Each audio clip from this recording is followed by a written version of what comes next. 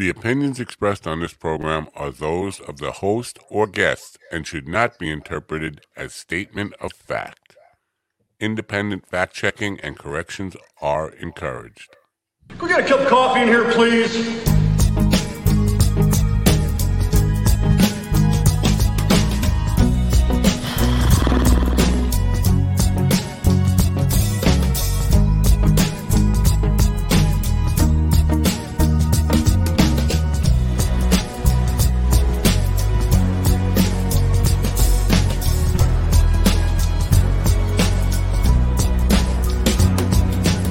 Damn good coffee and hot. Wake up, America. You've got a dog that needs walking. That's right, sunshine. Just put on a big pot of strong coffee and get ready to type your little hate mail with your opinions about kumbaya and flat earth insanity. Stand-up comedy? You want stand-up comedy? Well, we've got sit-down comedy. It's time for Coffee with a Dog. You make me laugh. I would love to be able... Oh, listen to that grumble. I'd love to be able to make you laugh today. I do think we have a good show for you. I think we have a good show. How often do you hear me say that? I think we have a good show for you today. I think we have a good show for you today. I think we have a good show for you today. These guys rock out a little too hard. Oh, yeah. Good morning, folks. It is, what the hell day is it? It's Tuesday, right? It's Tuesday, May 16th, 2023. Good day to be alive. It's very spring-like here. Hope it's a beautiful day wherever you are. We do have an interesting show for you today. In the 10 o'clock hour, which is next hour, not this hour, Lori S. I think it's Lori Sparks, comedian out of Arizona, RN grandma. Should be an interesting conversation with her. You know, Arizona doesn't get enough credit for being a very fertile landscape in the area of comedy. Lots of comedy going on in Arizona. Phoenix seems to be... I can't tell you. I probably had more comedians from Arizona on, not counting, Stanhope, because he's not from Arizona. He's from Boston. He lives in Arizona. But more comedians from Arizona on than any other state, I think. I don't know. We haven't tallied that up. Anyway, in this hour, expecting Dastardly Dave. Dave wants to talk about the writer's strike in Hollywood and the way... oh, man. Every time I start a show, people start texting me right away. Where was I now? See, lost my train of thought. Oh, Dave wants to talk about the Hollywood, what's going on in Hollywood, writer's strike and all that stuff. Interesting enough, Dave has worked in Hollywood. Dave is a young man who's retired, and I haven't gotten him to divulge his source of income. But I must have made him a lot of money in Hollywood. Behind the scenes as a mechanic. We'll talk to Dave about what he thinks about what's going on in Hollywood. Now, again, Dave has had some pretty strong opinions about unions. So it's an interesting, it will be interesting to get his take on what's really going on there. But most people think it's just about money. If you're not paying attention, and it is for the most part about money, of course, strikes are always about pay, but it's also about other things like protections from... Writers are worried that studios are going to start to use AI to replace them. This happens in the arts whenever new technology comes along. It scares the shit out of people. They panic. It's Chicken Little running. The sky is falling. and then it doesn't happen. Technology has not replaced people yet in any of the places where I've seen it forecast. And I tell you, well, you want to go down where I've seen it forecast over many decades. In somewhere around the mid 70s, DJs were going to replace live music altogether. Did that ever happen? No, it did not happen. And later on in the late 70s, drum machines were going to replace drummers. Did that ever happen? No, that did not ever happen. Did, drummers include drum machines and sampling stuff in their repertoire, and drummers began programming some of the drum machines, but never replaced drummers. We have a lot of drummers still left, and they are prospering. Good ones are prospering, and there's lots of drummers. So drum machines did not do away with drummers, and then sequencers and computers and synthesizers were going to do away with other musicians. Did not happen. And then more recently, robotic cameras were going to do away with the need for cameramen. Did not happen. In the arts, we tend to see technology as a threat. Then we learn to use it. We learn to adapt with it. So AI, while it may be used as a tool for writing,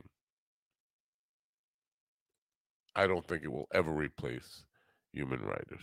That's my take on it. Okay, good night. That's it. That's the show for you. I'm shot. I didn't sleep well. You know what? These edibles keep me up at night. And I took them fairly early because I had work to do.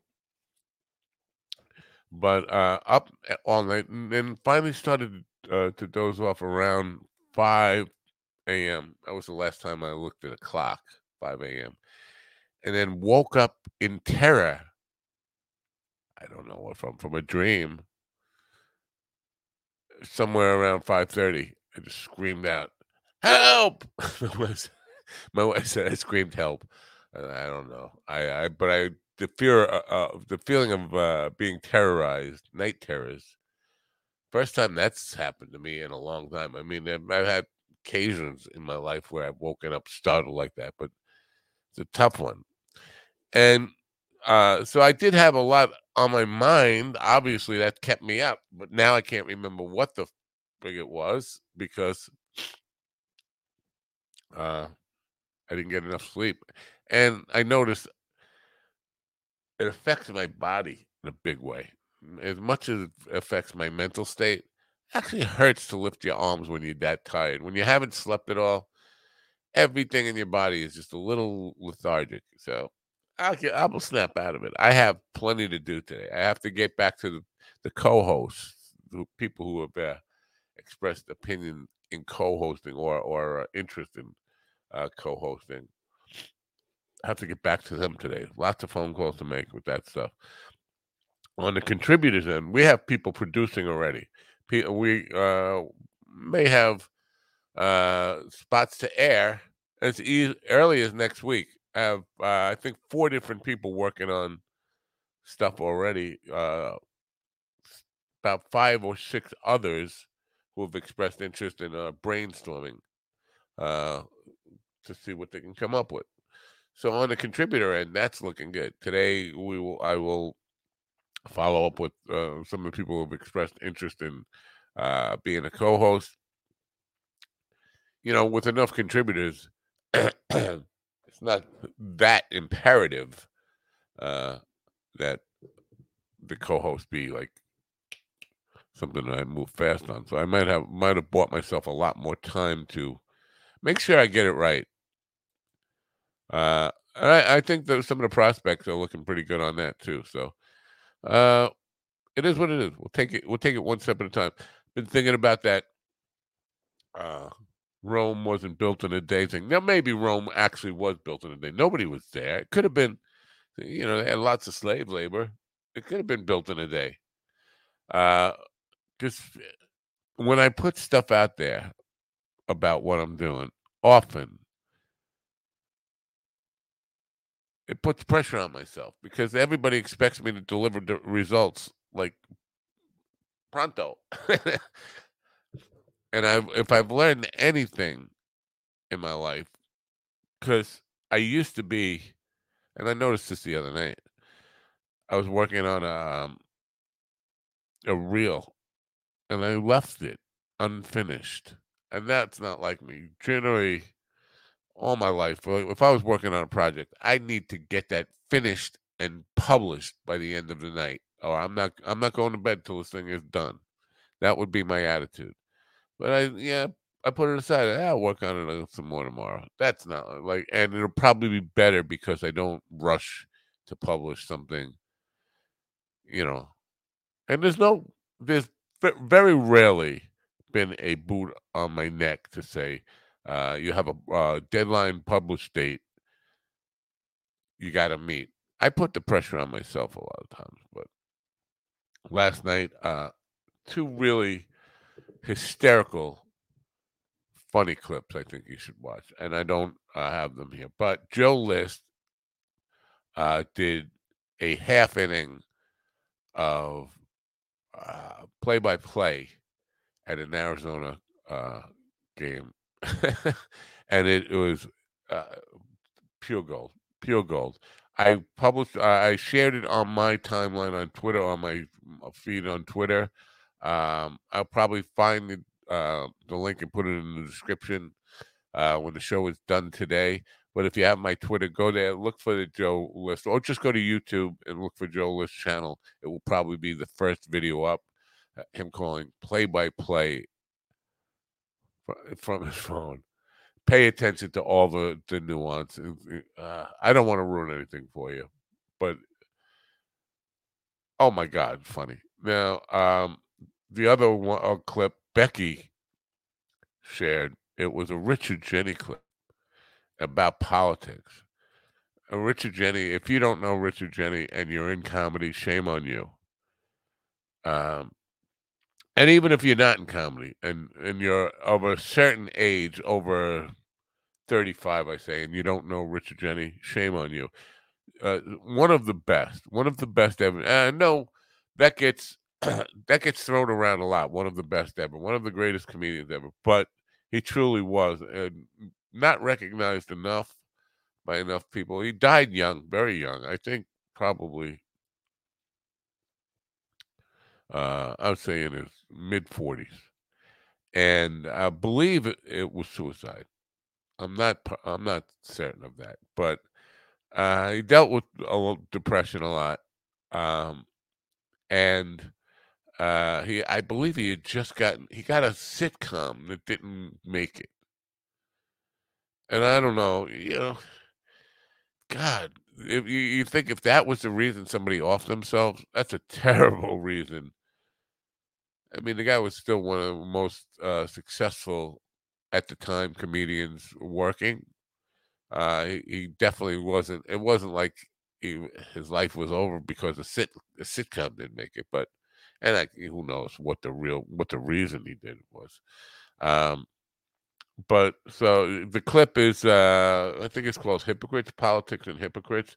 That's on my Twitter too. Becky shared that with me last night, and then I retweeted it. If I'm on your Twitter, or follow each other on Twitter, or you follow me on Twitter, whatever. Go there, find the Richard Jenny clip. Both of those clips last night. Good study for any comedian.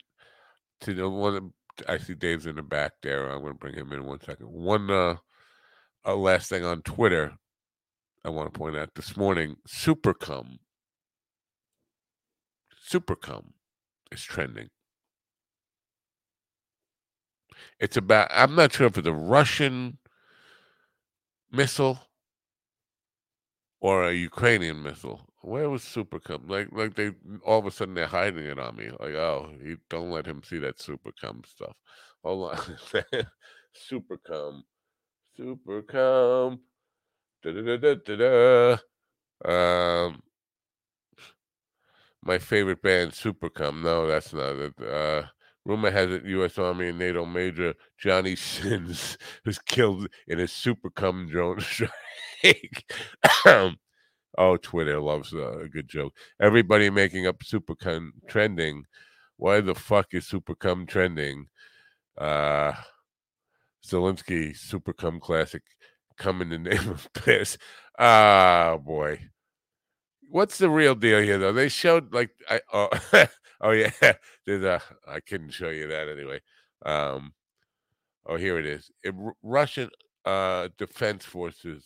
Uh, they're listing their missile types, and they have 3 Oprah super comes.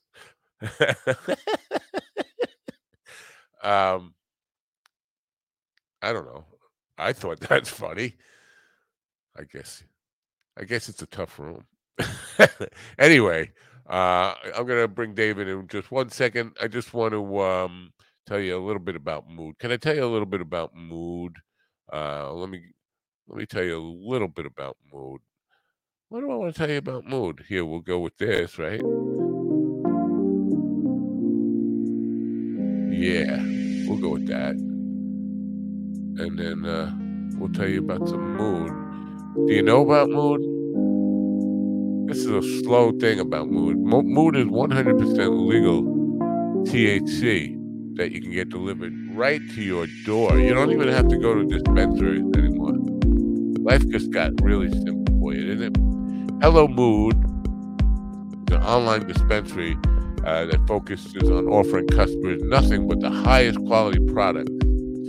Mood's products are produced on small farms and sold at affordable prices, so you can afford to have the best Delta 8 flower, roll-ups, concentrates, edibles, vapes, you name it, delivered to your doorstep by the best online dispensary. Every flower you buy from Hello Mood is tested by a third-party DEA-registered lab and comes with a certificate of analysis. Hey, man, the analysis is weed, man. I think the analysis is this. Anyway, Hello Mood features Delta 8 THC products flavored to set your mood. That's right. They can set your mood. I want to feel... here's some of the moods you can get here. Body soother. I think I need that after last night. After not sleeping and waking up in the night terror, I need some body soother. Or you can get a chill mood, which I might need this evening, but I don't need this morning. Or a creative mood, which I always need. Or an energized mood. Or an erotic mood, which I like to get when I'm alone with Dave talking about Hollywood and writers and that kind of stuff. Or a euphoric mood. Or a focus mood, which I could use more of. Or evening relaxation mood, you know, that who's not relaxed in the evening, right? Or social mood. You might want to just like hang out, talk to people, get all socially like that stuff. Or versatile mood. You can get all kinds of stuff too, gummies and all candy and Afghan hash, and you know, I haven't smoked hash since I watched the last Cheech and Chong movie in the theater. That's how long. Anyway, Hello Mood. Get your mood now. Go to hellomood.co. Hellomood.co. And here's what you need to do. Use a coupon code MINDDOG. That's just MINDOG on your first purchase. And if you spend over $100, you get $40 off. So spend exactly $101. You get $40 off your first purchase using that coupon code MINDDOG. Check it out. Get the right food for you. Okay? Yeah. Oh, Dave is here. Can I shut that music off, please? Thank you. Damn. Dave is here, and he wants to talk about Hollywood. He wants to educate us all on what Hollywood really is all about. It's not all about movies. It's really it's a pedophile ring or something. I don't know. Let Dave tell it. Dave knows better than me. Good morning, Dave. Hey, what's up, Matt? Miss you, bro. Sorry, no suit and tie today, and I'm not clean cut. I'm trying to get into the shaggy mood. Yeah, your hair's longer than it's ever been. Yeah, well, I'll almost comb my hair, but yeah, I That's was like a like, well, bastardization of a Crosby, Stills and Nash song. It almost cut my hair, but almost combed my hair is a good one. Uh, you wanted to talk about Hollywood, and it's the writer's strike in particular, or other stuff that's going on in Hollywood that that has you. it's everything. If you're not a star, what they in Hollywood, if you're the talent, that's the people you see on camera. The talent, they get their asses kissed, and it's just stupid. They just, I don't know. It's like they're royalty, and it's just unbelievable. And everybody behind the scenes, I mean, it rolls downhill. The director in Hollywood, the directors are gods. They control everything to the point where they don't even have to do their job. They could do an acting director. If you look, I like to watch credits now just to see who the craft service was for that was the best thing about working in Hollywood was we got free lunch every day. And if we worked over 12 hours, we got 2 free meals. No, but you retired very young, right? You don't work. You're a retired person at 42 or whatever you are, right? Yeah. I haven't. Well, I quit that Netflix show back in 2021, halfway through a season, because I just couldn't take it anymore. It would just be abused and whatnot.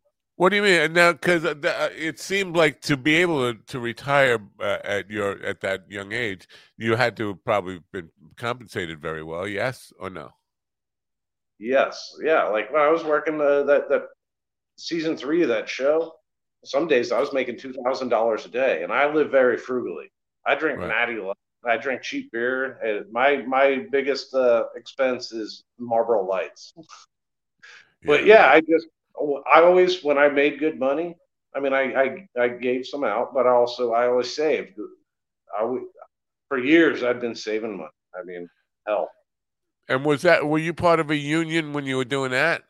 No, I was working non-union out there in California, but at the time it was the COVID. COVID actually helped me out because they were so desperate they couldn't get anybody to work. People were quitting the show, so they were just so desperate they were throwing money. Like, we got to get the show going, and they hired me and they gave me union wages or union scale, and I wasn't union, so I wasn't paying the union dues. I could only imagine how much union dues would be out there, because when I was working union here in Cincinnati, they were taking, it was like $10 an hour, and I was only making like $32 an hour. It was like $10 was going straight to the union and all that crap. You have to pay to be in a union, and then if you don't pay the union dues, then you have to. They could call up, the union will call up and get you fired. You're not allowed to work. So I was working non-union but getting union scale when I was working out there for that TV show. So essentially you were scabbing. Oh yeah, I was a scab. I'll admit, but you know what? It was very profitable, man. Like sometimes the $2,000 a day. Yeah, well, I'm not. There's no judgment here. Believe me. You know what? I probably would take that too. I mean, it's that's a whole other discussion about what. But you got to look out for yourself. Those people are looking out for themselves. I don't know. I don't want to start that whole war. But now with the writers. Specifically, because if you're making good money as a mechanic, because here's the thing: the writers are claiming that a lot of the people who are writing the hit shows, and I don't know anything about. I'm so fucking culturally unhip. I don't know anything about this stuff, but they're saying that writers who write the hottest shows can't afford to pay rent on what they get paid. I find that hard to believe. If the mechanics can retire at 40 or whatever, how could it be true that the writers have to be getting paid more than mechanics? Yes or no? I have no clue. I was in a unique situation. I had a friend of mine who was working on a show. I rented a room from him. I was sleeping on a futon out there, and last time I was out there, I paid $4,500 for 3 months to sleep on a futon that hurt my back. Wow. Yeah, no, I know the rent's extremely high. Oh yeah, I was generous with him just because he was also driving me to work. I didn't want to have to buy a car out there. Gas was expensive. I mean, Hell, I buy a carton of cigarettes out in California. It was like $140 for one carton of cigarettes. Whoa. $140. That would make me quit pretty quick.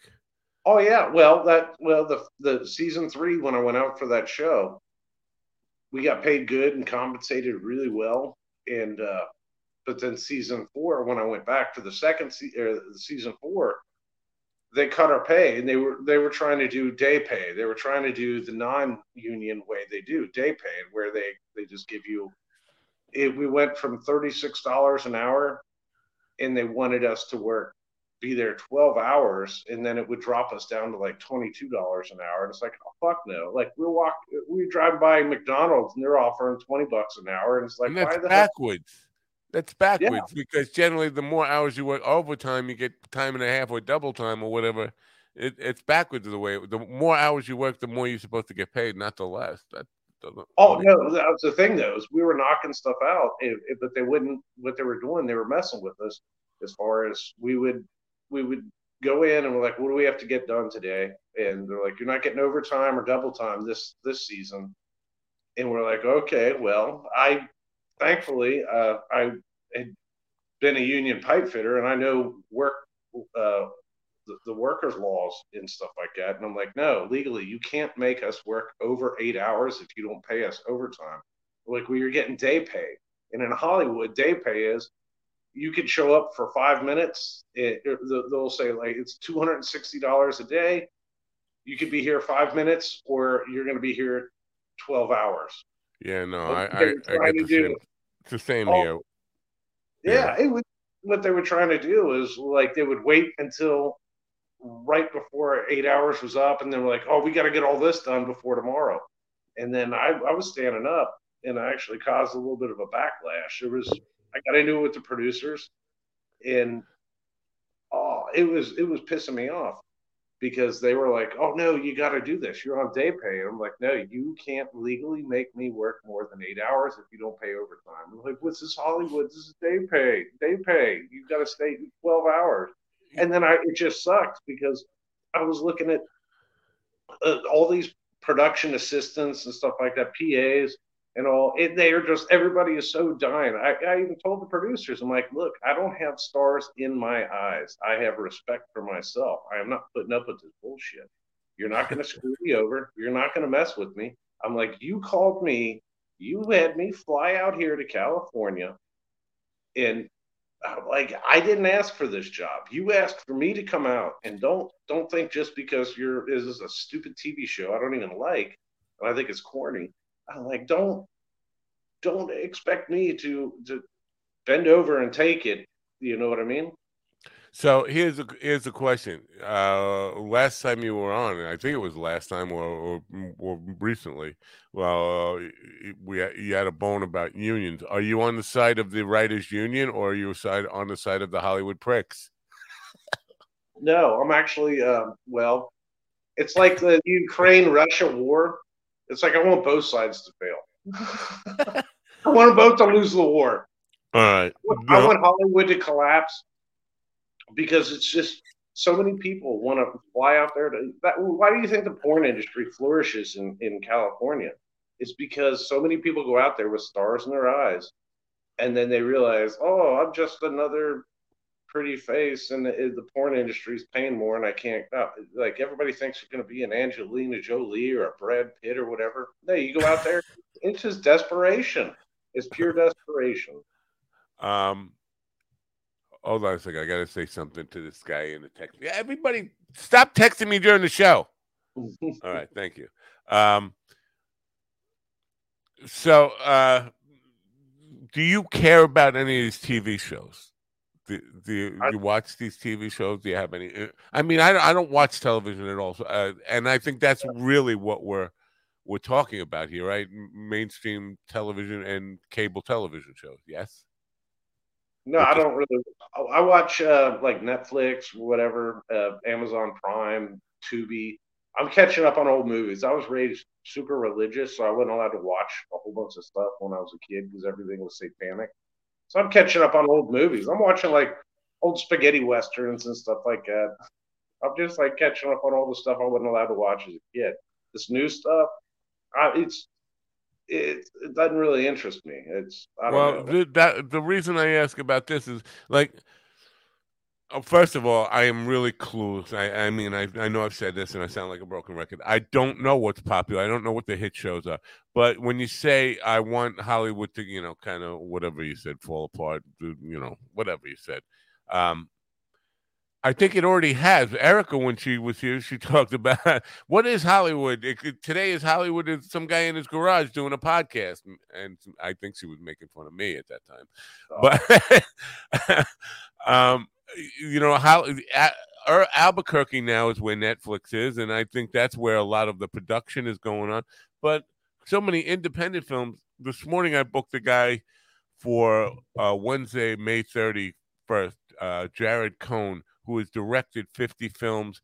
A lot of people you would recognize and know in his films. He's independent. He's not Hollywood. So I think what you're talking about, Hollywood collapsing or whatever the fuck word you use, I think that's already started to happen even long before this writer strike. No, am I wrong?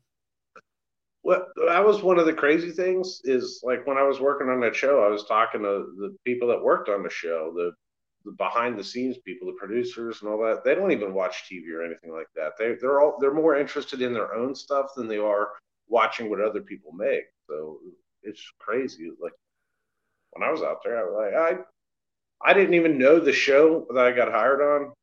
I got hired on it, and they bought me a plane ticket to fly out there 2 days notice. I hadn't even seen the show, and then I watched it. I'm like, oh my gosh, this show is so hideous. But what was the show? Car Masters Rust to Riches. I was a ghost mechanic. I was never on camera, but I got my name in the credits though as a mechanic, and that's one of the things. This was one of those stupid reality shows. It's not and what real. channel was that on? It was Netflix. Oh, it was on Netflix? Oh yeah. Well, that was the thing though. It was crazy because when I stood up for myself and I quit, I was at lunch one day and I smoked a cigarette and I apologized to the guys I work with. I'm like, hey, we were out smoking, and I'm like, hey guys, I'm quitting. When I finish the cigarette, I'm walking in and quitting. I walked in and apologized to everybody. I'm like, look, I just can't take this anymore because the abuse. I mean, they treat you like crap. If you're not the talent, they just you're scum. And I started a domino effect. After I quit, 3 other people quit because they're like, holy crap. It was like he flew from Indiana out here to California to work, and then he just up and quit. And I'm like, yeah. I'm like, I'm not taking the abuse. This was right before the whole thing where what was it? Alec Baldwin shot and killed the people. That was in New Mexico, right? Yeah, and that but there were people were protesting about the conditions on the set and how there was like almost going to be a revolt about Netflix in the programming that they fund, that the working conditions just aren't good. See, was that a major studio though? This is what I'm trying to figure out with all the stuff. It seems like I don't know that it wasn't. But I was under the impression that the Alec Baldwin thing was an independent film that was shooting on location in New Mexico. I don't know if they were backed by a big studio though, because that makes a difference. If it's a small company, you really can't. You got nobody to pick it against. Yeah. Well, here's the thing though: is you have a major studio, and then they create a company for every production that they do, just in case there's a lawsuit, and that's a smaller one. Right. It's a smaller production company, so that if you look, and you'll see several. If you look at credits and stuff. Excuse me. Yeah. It's LLCs. I get it. Let me see. Just in case something happens, somebody dies, there's a lawsuit. They have a smaller company that could just declare bankruptcy, and then the bigger studio doesn't. It's shielded because they're just like a sacrificial. Because like I worked for 2 different production companies. There was what was it? Green Paradise Pictures, but then the bigger one was Mac Productions or something like that. Yeah. There's always on the credits, you always see that it's the film is owned by 4 different studios, or 4 different production companies. Every movie or every TV show, there's a sacrificial production company just in case there's a lawsuit. They could just declare bankruptcy and they don't have to pay out. All right. It's just all legal stuff. Now, I mentioned this before you came on, that this strike is not purely about money. Part of it is about fear on the part of the writers of AI and the studios or whoever is in charge implementing AI to replace the writers. First question, can a mechanic's job be replaced by a robot? No. You don't think so? I think it can. On an assembly line, maybe, but not on a vehicle. Oh yeah. I'm not building new cars. I was restoring old cars. But I also think, because the robotics I used to help market, they could adapt that. But depending on what you want to do, but they could adapt it to do anything really. I mean, if it's just a matter of doing mechanical move, I think you can get a robot to do anything. You can program it to do anything. You can get a robot on an assembly line, and they do that. The automotive manufacturers have robots that assemble the cars. But when it comes to a car that has some mileage on it, rust and all that stuff, you don't know what you're getting into. That's why I get so tired of people that get into old cars and they're like, oh yeah, I bought this car for $2,000. I'm going to get it fixed up for like $15,000. It's like, no, this is $100,000 restoration, because it's just like when I bought my old house. My house was built in like 1890. And, I know. I had one built in 1897. Yeah, and I bought it for $110,000. It was worth $1 million by the time I left it to the girl I was living with. But oh, geez, man, yeah. And the guy across the street, the guy just across the street bought his house 6 months ago for $490,000. He's put like $3 million in the house, and it's still a $500,000. You owned an old house, and an old house is like an old car, or even just a used car. No matter what project you get into, you don't know what you get into it, and then all of a sudden there's bigger problems. I mean, like when I remodeled my kitchen, I tore out the cabinets, and then all of a sudden I found black mold. I tore out the drywall to get rid of the mold, and I found there's termite damage. I had to replace studs in a wall, and it's like, son of a gun, man. So, yeah, I'm trying to watch my language. I'm trying to clean my act up. So, well, you don't have to do that.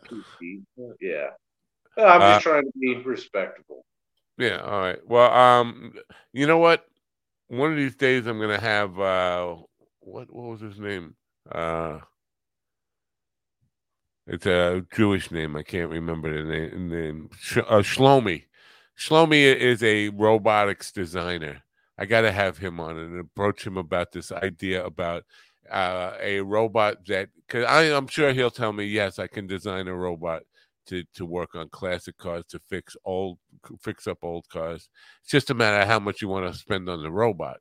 But I think it can be done.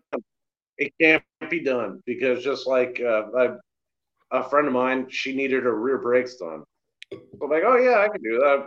They were going to charge her, I don't know, $400 or something like that to replace her rear pads on a car. I'm like, oh no, let's not. Yeah, it's just the pads. I'm like, no, let's do rotors and all. Well, I got into the job and the bolt rounded off because it was rusted up.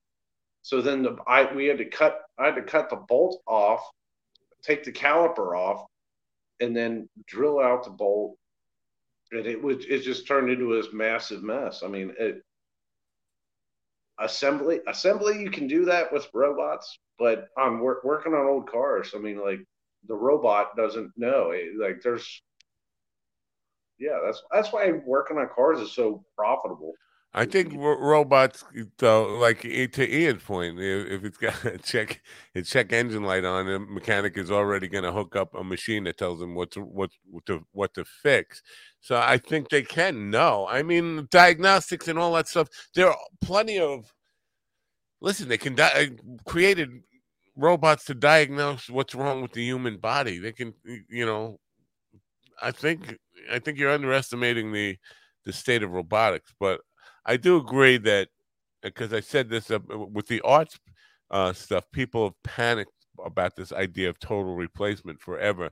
But what we find, my life experience has taught me that when we get fearful of technology, we think that it's going to replace us, but we soon learn to use it and adapt to it, and it becomes a tool that we use. But humans never end up really getting replaced, and that's been very true my whole life. And I think that probably will be the case. But this is the fear that is driving part of this writer's strike, is that they don't, they're writers, they're not technologists or engineers, and they look at AI and think, and they've never had to deal with this before, that some computer or some super brain robot is going to come on and replace them, and that, they're scared. I can understand it. I definitely have been through it.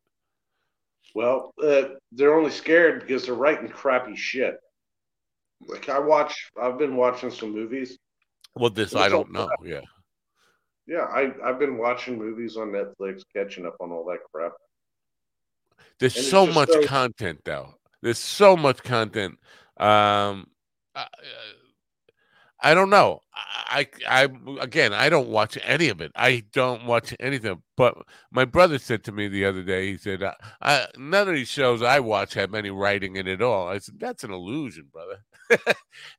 If you're watching somebody on that box, even if they're doing a sports game, at some point they're reading copy that was written by somebody else. No, there is not a single broadcast, even this one, that it doesn't have some copy that is written that somebody is reading. And so if there's somebody reading it, there had to be a writer to begin with.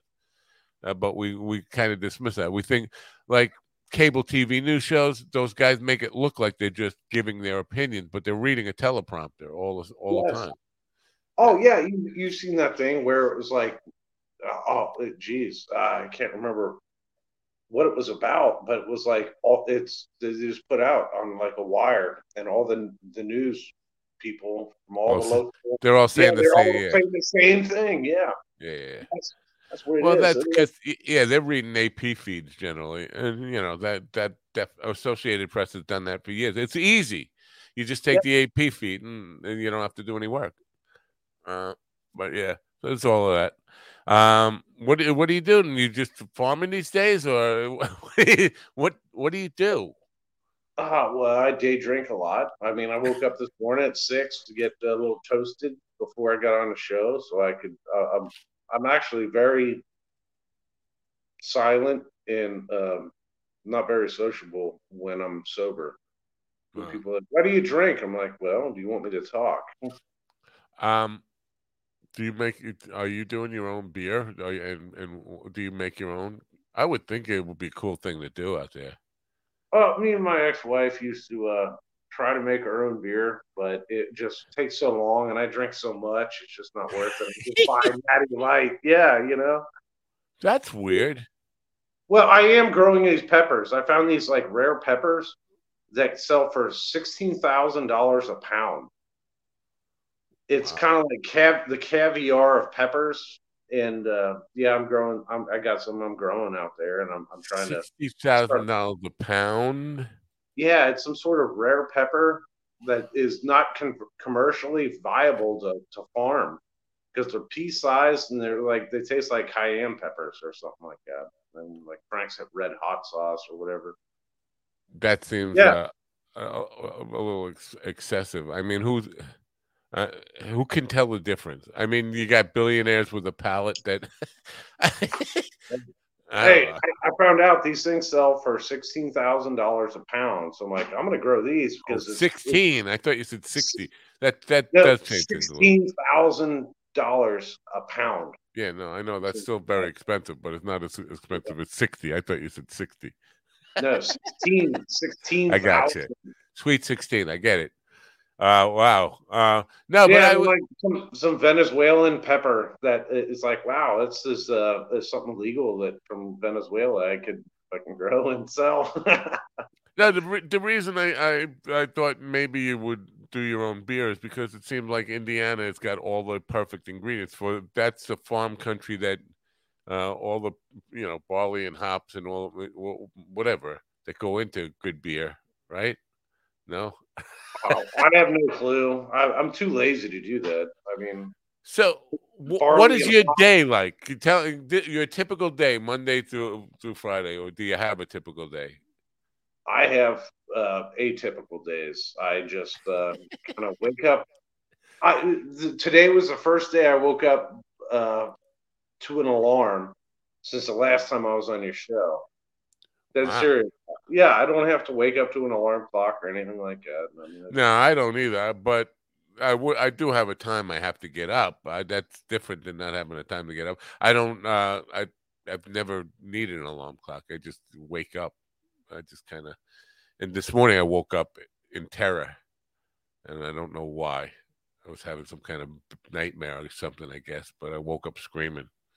Um, but no, I never needed an alarm clock. But so what do you do? And so you did. I'll get When do you start? on. I wake up and then maybe I'll eat breakfast. Maybe I'll just crack a beer and start drinking. And I'm catching up on all the old movies that I wasn't allowed to watch when I was a kid because I Wow. was raised so religiously repressed. Wow. Any trouble with the neighbors lately? No, no. Like I have my house and I don't even live in it. I let people live in it for free. And yeah, there was a big fallout with people that live there. Like we were bookers together, and the last comedy show we did together, I got a tattoo on my ass. Did I tell you about that? You see the pictures of it? Me and No. the MC of the show, we went and another comedian who's a tattoo artist. We tattooed each other's names on each other's asses for the show, and then the one partner and the booking partner I had, she got so angry that we were going to show our ass tattoos. And it's like a lower tramp stamp. You know what I mean? It wasn't like we are going to pull down our pants and moon the audience. We're just going to show that we got the tattoos because we got drunk and high and did tattoos on each other. And it was hilarious. And it was, but yeah, it was a big falling out. And then I, made a comment in the group chat for the comedy show bashing boomers, and she's a boomer, and she just went boomer on me.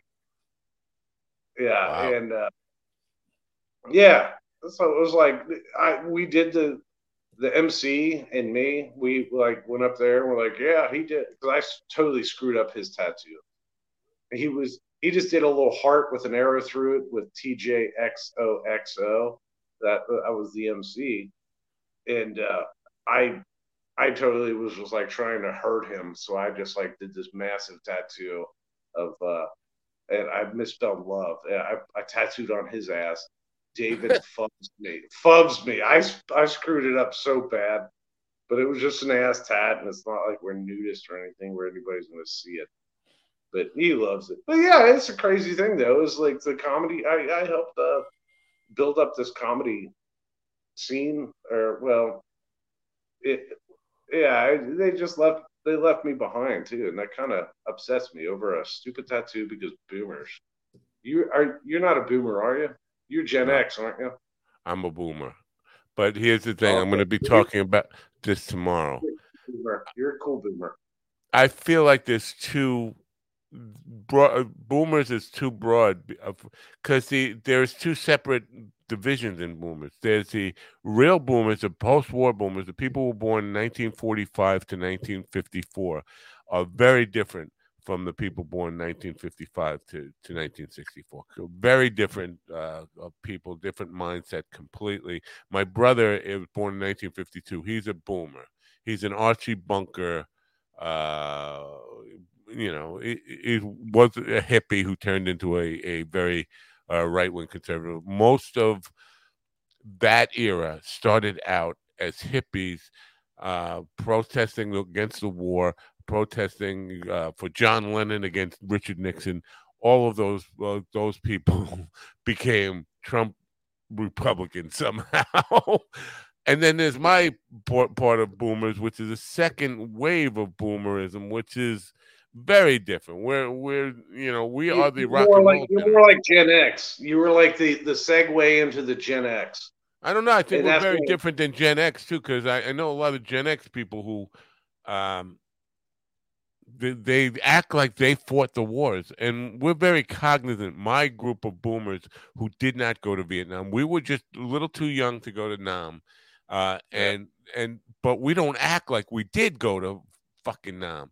I think most of the Gen Xers think they act like they fought World War II. The ones that I know, anyway, they walk around with this bravado, like, we fought for freedom. What fucking war did you fight in? I mean, I don't get that, where they actually act like they act like my grandfather, World War II vets or World War One vets. But there's that. I don't know. Oh, yeah. But I'm considered, I guess, born in '81. I guess I'm the first year of millennials, but I'm more like Gen X. You know what I mean? I know rotary phones. That's what I grew up on. I knew what life was like before microwave ovens. It's just I don't know, that generational thing. Well, That's the that thing. kind I was thinking about that last night, because tomorrow my guest is Reed Messerschmidt. Reed is a friend of mine. I consider him a friend. I know he's got like a stick up his ass around about a boomerism. I think I'm probably his only boomer friend. But so I was thinking about that last night, and one of the dividing things between that first wave of boomers and my era of boomers, and it might seem insignificant, but to me, my group grew up with color television. The group before me, the 10 years before me, they grew up with black and white, small TVs, and radio a lot. And rock and roll really was invented in 1954, or started to become prevalent in 1955 on. I think there's a pretty sharp delineator there of the generations and what they grew up with. And I think we got to stop with these labels and just like Exactly. Well, that's the thing is like I'm doing the pushback because being a millennial, labeled as a millennial, and then the boomers are all like, "Oh yeah, you had your participation trophies." I'm like, no, it was the fucking boomer parents that gave us participation trophies. We didn't ask for them. Right. It's like, fuck you. Like I remember I was picking my nose out in left field playing t-ball, and like at the end of the season, they would give me a trophy. I'm like, what's this for? I'm like, I didn't even want to play baseball. And they're like, here's a trophy. It's a really small trophy. I'm like, this is almost an insult.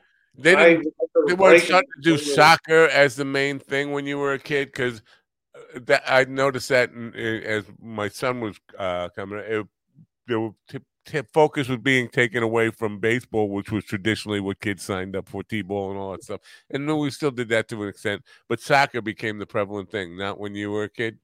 No. When I was like, even in high school, like all the boys that played soccer, we all teased them for being gay.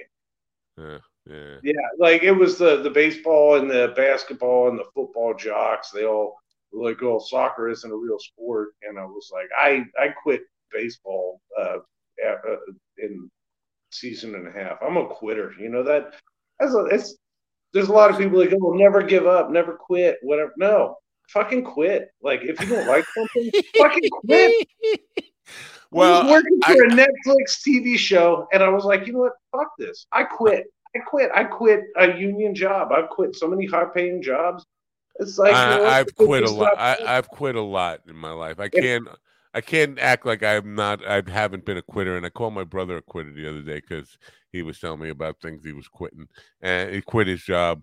But he's sick. But he's. I think there is something to be a quitter. I've never been afraid to just, and sometimes to my detriment, a little too bold, just to say, fuck this, take this. I walked away from a job I was making $204,000 a year with no, I just walked away. I had no other job lined up. I just quit. I quit. I'm just happy. Good on you. Good on you. You probably weren't getting respected. if you didn't get the respect, it's like you just like, yeah, I like the paycheck, but it's like I'm busting my ass for you. I'm making other people richer. And it's like if you can't just leave me alone, so don't mess with me, don't fuck with me, don't treat me like My crap. psychosis is completely different than it. My psychosis or neurosis or whatever the hell I have. My typical MO is I get in thinking I'm just going to I'm going to be the mailroom guy. I don't want any responsibility. I'm going to be the guy nobody really even knows works here or what do you want. I'm just going to be a shadow. And 6 months later, I'm running the fucking place. Exactly. And now I got all this responsibility on me, and I don't want responsibility. I just want to go back to working in the mailroom. No, how to succeed in business without really trying. That's that reference there. If you One of the things I've been planning for years now, 4 years now, over 4 years. I want to be the blue collar hero. I want to go and get like one of those little cameras, little pen camera, and get like minimum wage jobs that I don't need. I don't need the money, but just go and then find like some middle management guy that's like giving people a hard time. see, Dave, you could if you would get dedicated to this idea, you could make me the #1 podcast in America by just getting clips like that. Just go get a job today at McDonald's, work there for like 3 hours with the thing in your pocket, get some funny footage on there, send it to me, and then quit at the end of the day, and then go to. Will you edit it? Will you edit it out? I'll send you all the video because I actually have another friend of mine that he told me what camera to get to do this. Oh yeah, And I have like. it, yeah.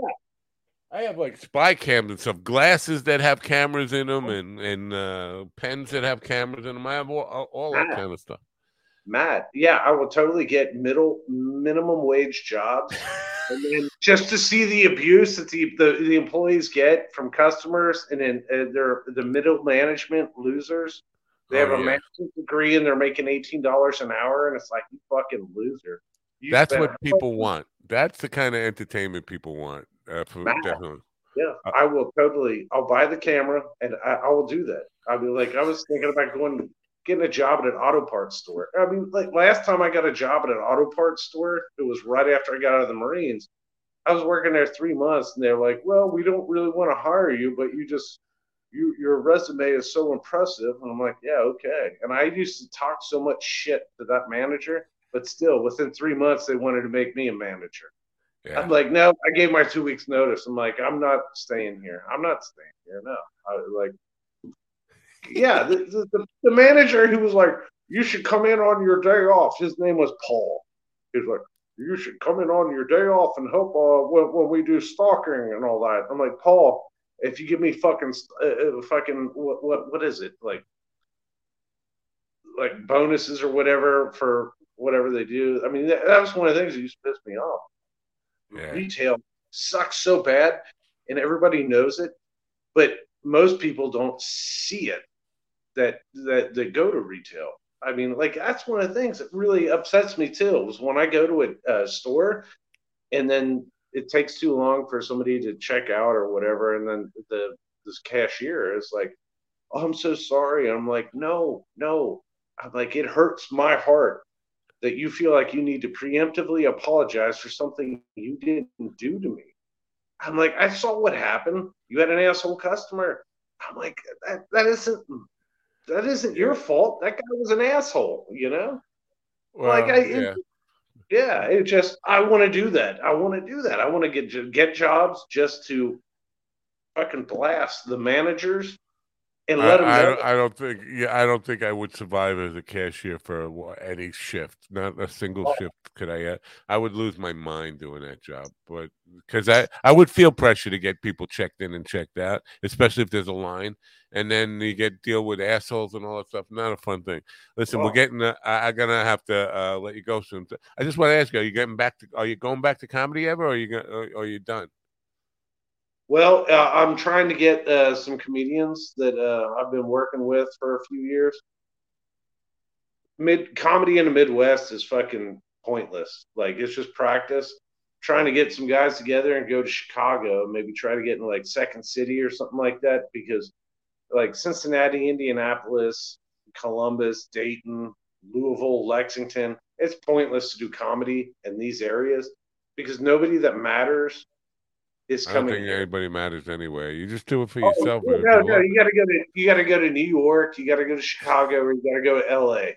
So I'm trying to get some guys together, and then we're gonna road trip up there, and then we'll be like 5 of us guys sleeping in a one bedroom hotel room in Chicago and splitting the gas because I'm a Jew like that. I'm cheap. All right. I'm so fucking cheap. Well, yeah. Well, hey, to my defense, I am part Jewish. Aren't we all? I think so. No, I'm actually an eighth Jewish. I have an eighth Jewish blood. Almost. Listen, New York is filled with people who are culturally Jewish but atheists, and then I always marvel at that because you can't be Christian and call yourself an atheist, but you can be Jewish and call yourself an atheist. It's just, to me, there's a cultural thing beside the religious thing with Judaism. So that's a whole other. Well, so anyway, yeah, my family. I had family in the 1880s. Leah pogrom in Germany. So they came over here. They changed their name. They hid that they were Jewish. It was a family secret for over 100 years. My brother will argue with me, but I'm pretty certain my maternal grandmother was at least half Jewish. Her name was Zimmerman. She was German Jew, I think, and came over in her family came over in the late 1890s. She was born in America in 1900.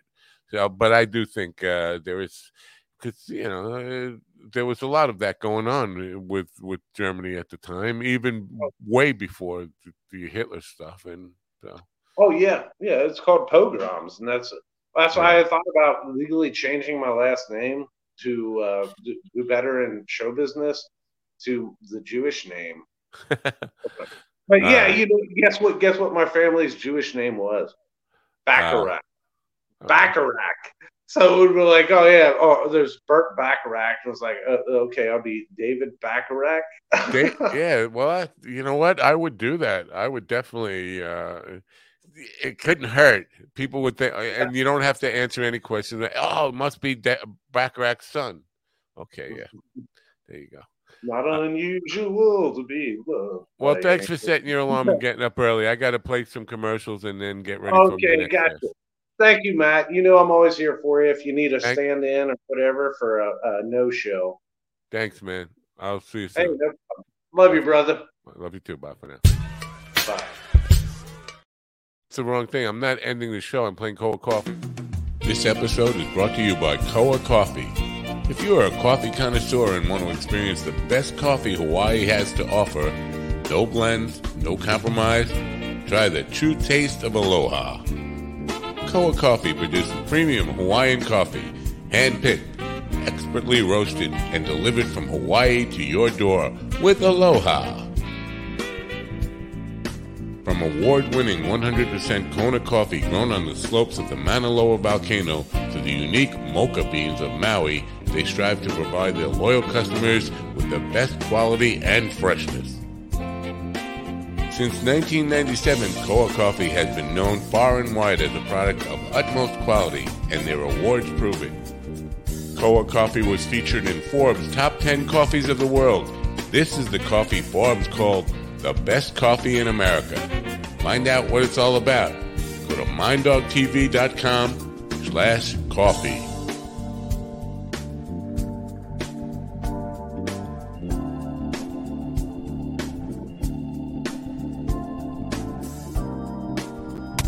You're listening to Coffee with a Dog on Live 365 Mind Dog Radio. Yeah.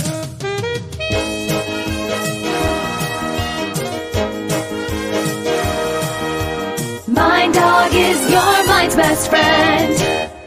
I'm not really your mind's best friend. Well, it's good to hear from Dave. Oh, Dave's a one-of-a-kind guy. I'm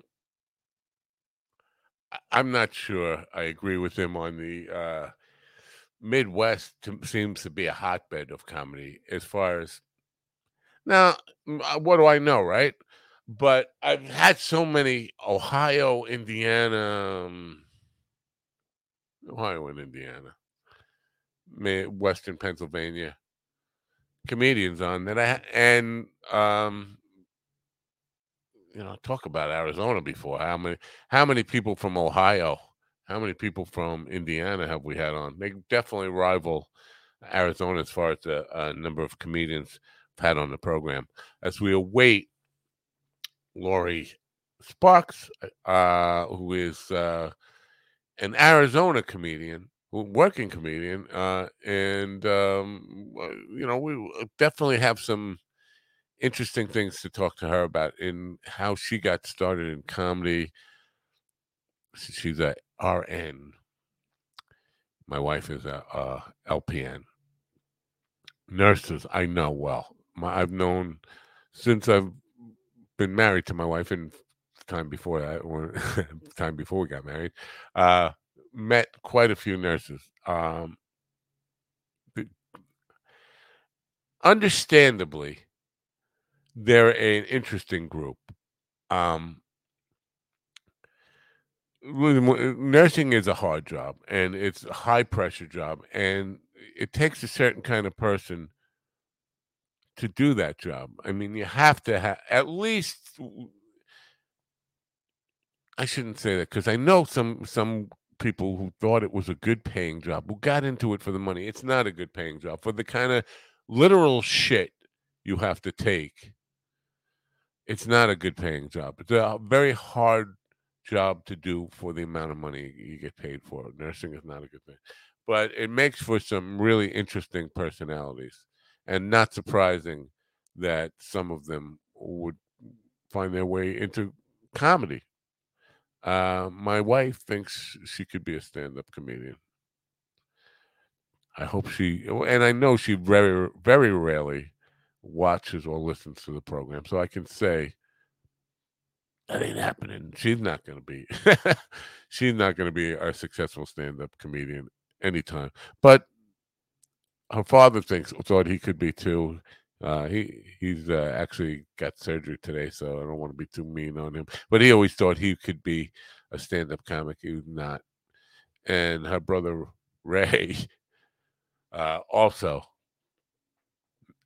People think they can be stand-up comedy, and they can't. And no matter, first of all, I was thinking about this yesterday. There are people that are joke tellers, people that are natural joke tellers. You see them at a party and they're telling jokes, and some of them are good joke tellers, and some of them think they're good joke tellers. But comedy clubs stopped being about just joke tellers a long time ago, unless you're like somebody like, I don't know, Hedberg or I know that Stephen Wright is getting a lot of attention. He must be doing something. But the one-liner guys who come from that legacy, or Jackie who tells jokes. But all those people all due consideration and credit and respect and all that stuff. They're the old school. You don't see that. I've been, it's not really joke telling anymore. It's not like the typical guy walks into a bar type of stuff that people do at parties. Just because you can tell a good joke doesn't make you comedy material. What are you saying, Ian? Stephen Wright is greater than Stephen Hawking? I don't think I would deny that in any way. I mean, I'd rather listen to Stephen Wright talk about the speed of light than Stephen Hawking any day. Stephen Wright has been on Conan. He's been on a couple of. I think he was on Rogan this week. So he must have something coming up. There has to be a reason for all this, right? Maybe it was on with Dana Carvey too. Dana Carvey and David Spade, or whatever that was, Fly on the Wall podcast.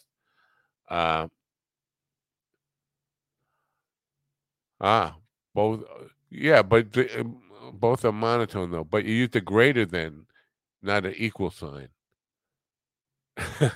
And for you, I'm sorry. I'm talking to people in the chat room without letting people on the radio who don't have access to the chat room even know what we're talking about. Ian had said Stephen Wright was greater than Stephen Hawking. Then made a comment that they're both equal. I'm going to read one more thing before we get to my next guest.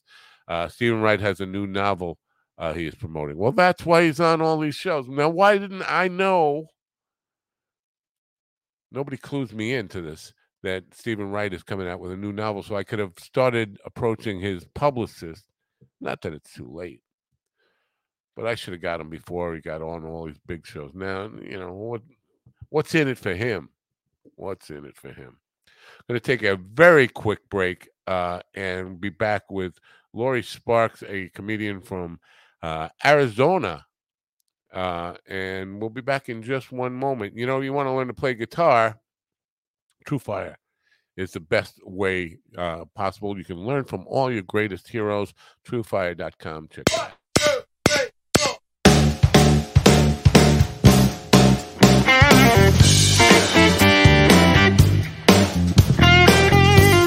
Over 2 million guitar players worldwide learn, practice, and play with TrueFire. Our learning tools and massive library of video lessons will ignite your technical skills, harmonic knowledge, rhythm playing, and soloing chops. TrueFire's educators are the best in the biz, from Grammy Award winners to world-renowned artists. You'll have access to an unparalleled faculty of over 300 top-notch blues, rock, jazz, country, fingerstyle, and acoustic guitar educators. Using our desktop and mobile apps, you'll work with TrueFire's multi-angle video lessons on any device, anytime, anywhere. Integrated learning tools such as video synced tab and notation, slow-mo, looping, practice jam tracks, and many more handy controls accelerate your learning experience.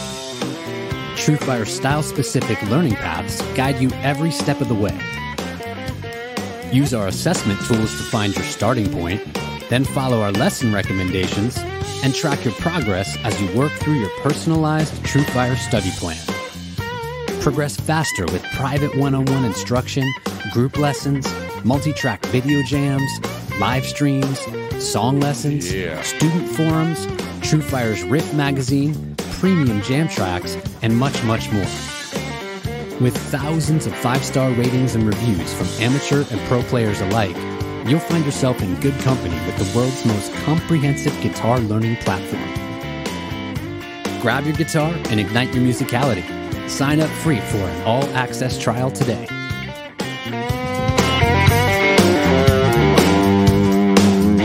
This is Jake Jolly, director of Clay Zombies, and you are listening to the best in radio, the big dog of the airwaves, Mind Dog Radio.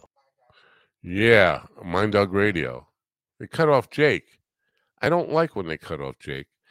Jake will be contributing to the program, doing some stuff about filmmaking, and it will be a valuable resource to people looking, trying to do specials and TikTok videos and all that kind of stuff. Jake's the man. Jake is. Check out his film, Clay Zombies. It's all just Google it. You'll find it everywhere. Anyway, I got people giving me all sorts of recommendations about advertising and how I got to take better advantage of the online platforms, ad placement stuff. People don't understand the nature of the business here. YouTube ads, Facebook ads, all that kind of stuff, they pay pennies, like fractions of pennies. Whereas when I sell my own advertising, I'm in control of my own destiny. And this is an important message for people out there who are trying to do things like this, monetization. It's really important to realize that the people who will do it for you, and you don't have to do anything but let them put advertising, they're going to rip you off. If you're really, really serious about making any money in this business, you have to own your own product and sell your own advertising, or hire a salesperson to work for you. But it's still going to be a much better, much fairer to you, the content creator, deal than to have to worry about the ads that YouTube puts on your videos or Facebook or whatever, Instagram, and pays you 0.006 per stream. You're cheating yourself. You're leaving a lot of money on the table.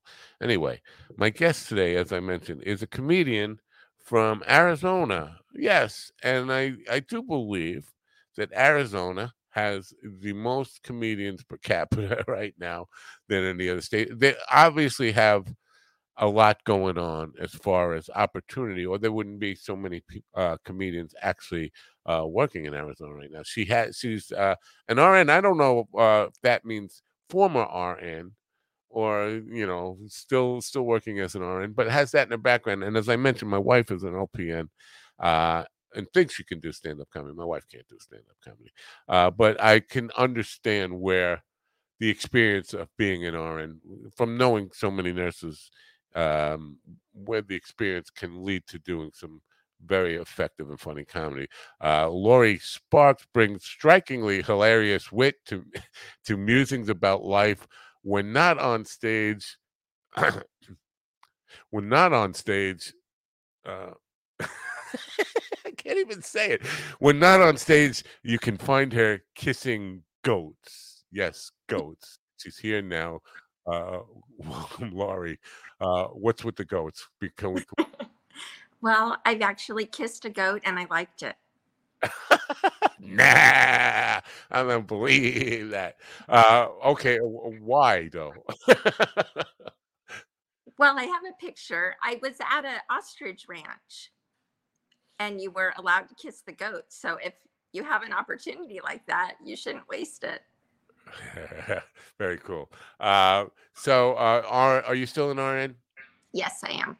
Okay. Now nurses are crazy people, right? They people. I know they're angels, but they're also pretty crazy bunch. Yes. I would agree. Most of us have a pretty wicked sense of humor. Right. So how long have you been doing that? Since 1987. 1987. And in a hospital or in a private doctor's office, what kind of places do you work? I have done hospital. I've done neonatal intensive care unit. I've done hospice. I've done home care. In that many years, you get a lot of experiences. Right. And now I do consulting.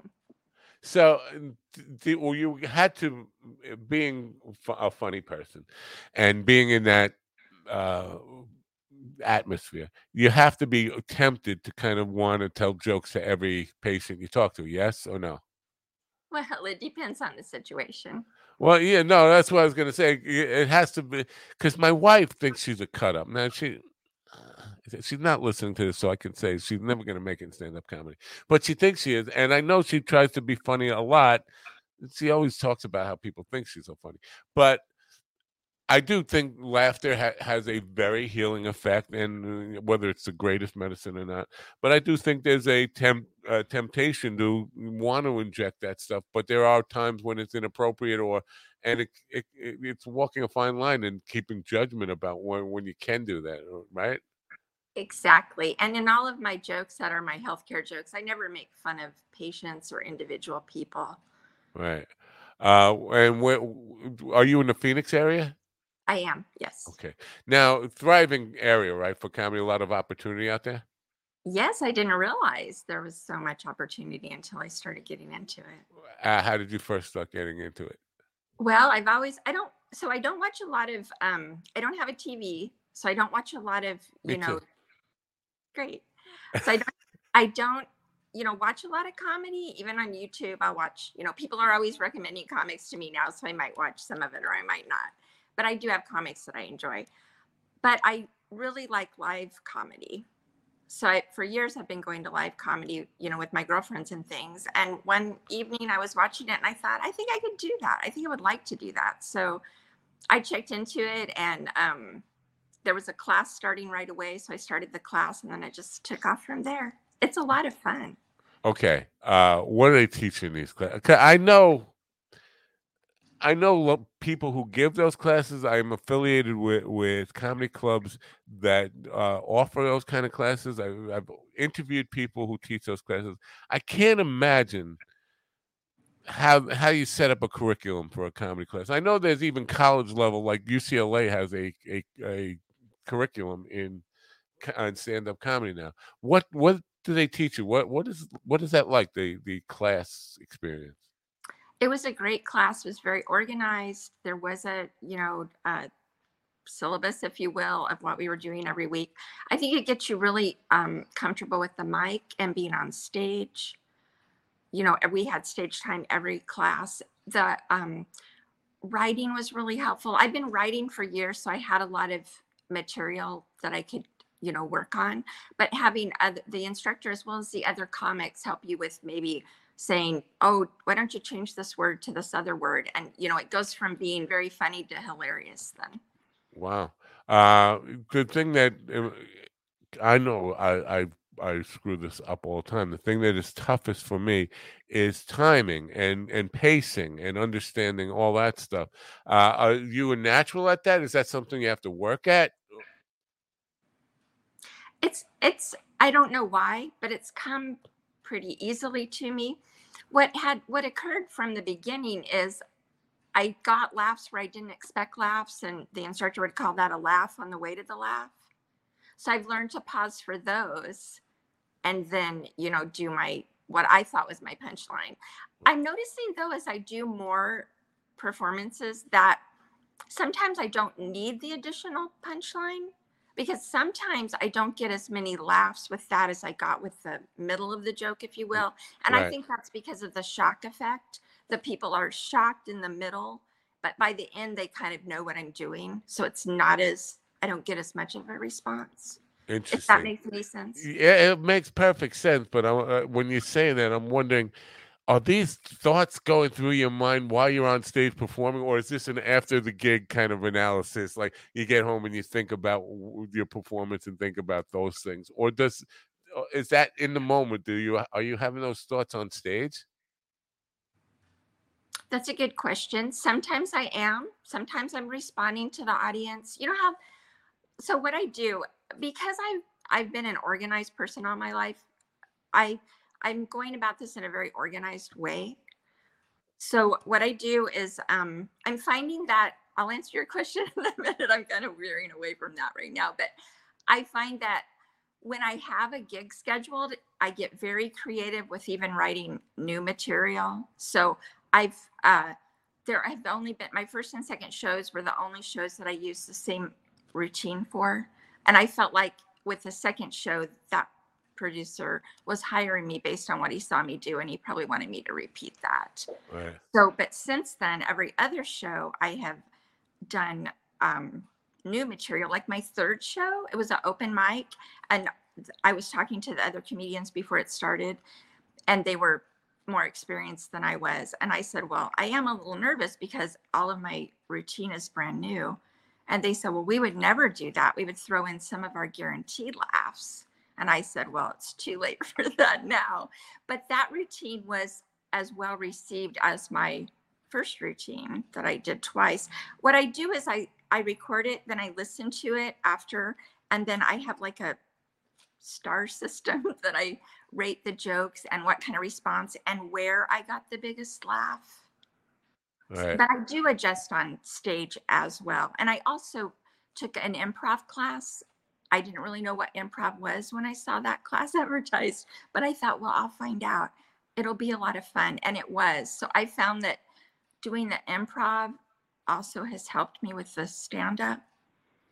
I could definitely see that. Improv scares the hell out of me. I only did it once online about 6 months ago, 8 months ago, something like this. And it was one of the worst experiences I ever had. I just felt like such a total idiot. I never want to do it again. I'm sure, like everything, if you're decent at it, you're more inclined to want to keep trying it, but not for me. Anyway, so this is kind of an interesting thing here. So you're basically just in the Phoenix area, or are you kind of branching out from the Phoenix area and looking to expand? What is your um, landscape of opportunity look like? Uh, well, I think it will go far in distance as well Yeah. as experience.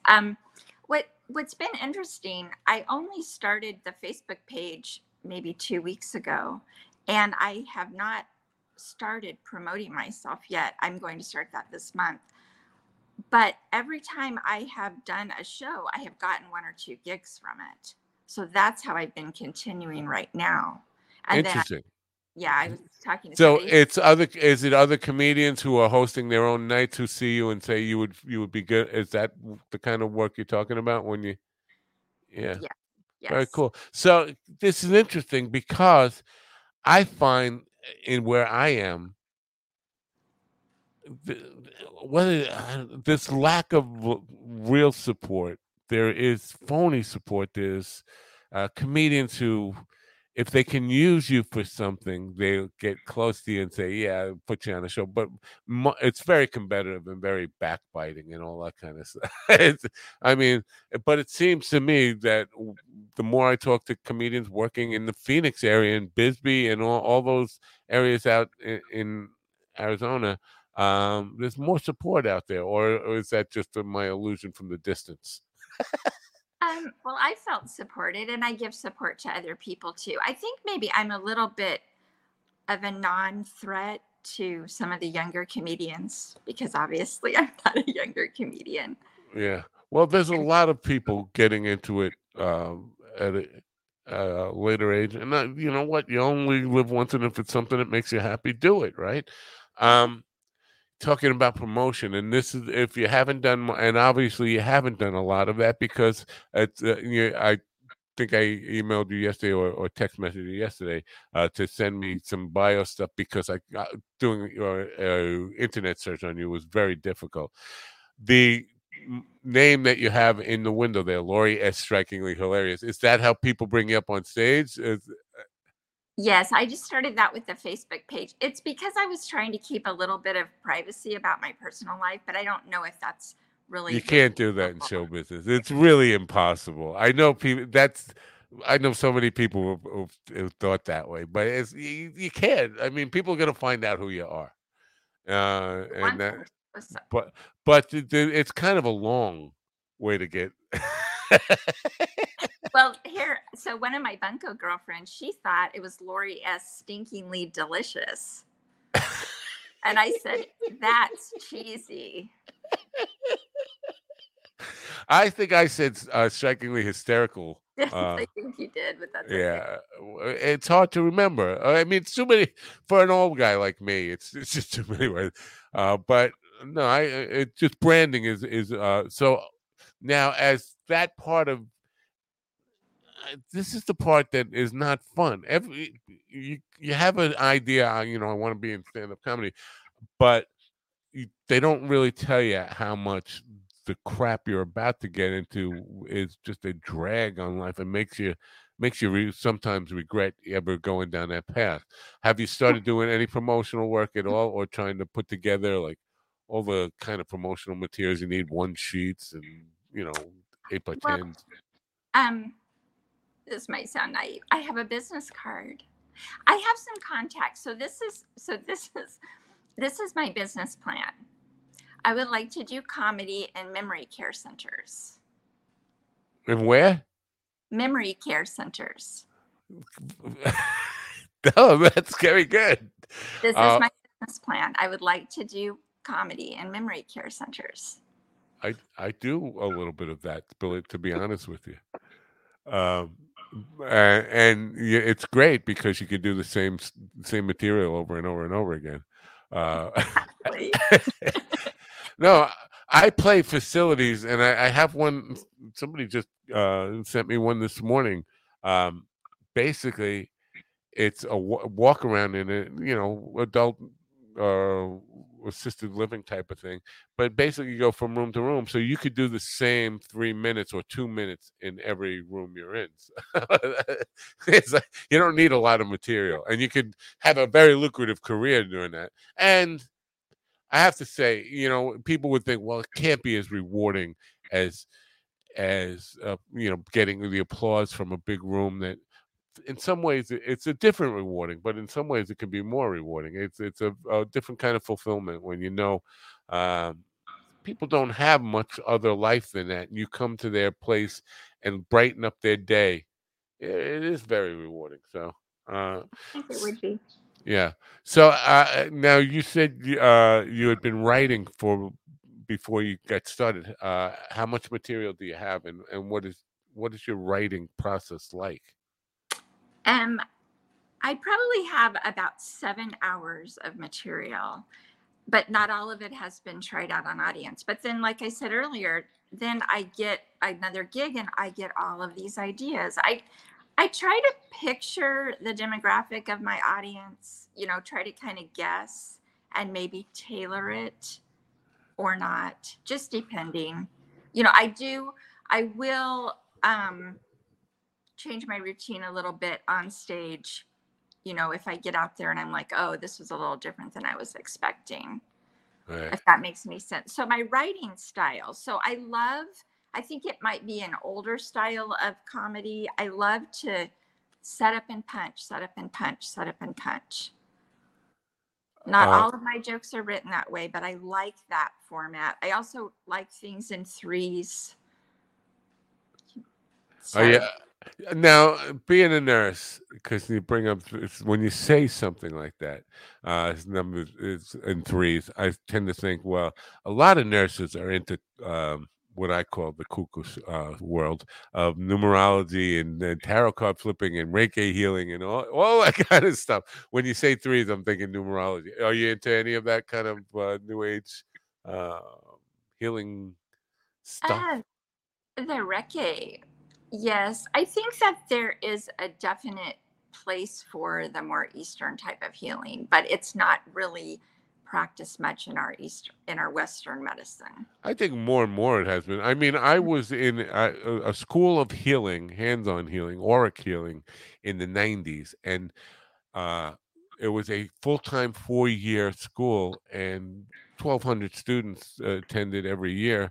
And that was in the '90s. So I think there's more and more of that. And when I say cuckoo, I don't mean necessarily any disrespect.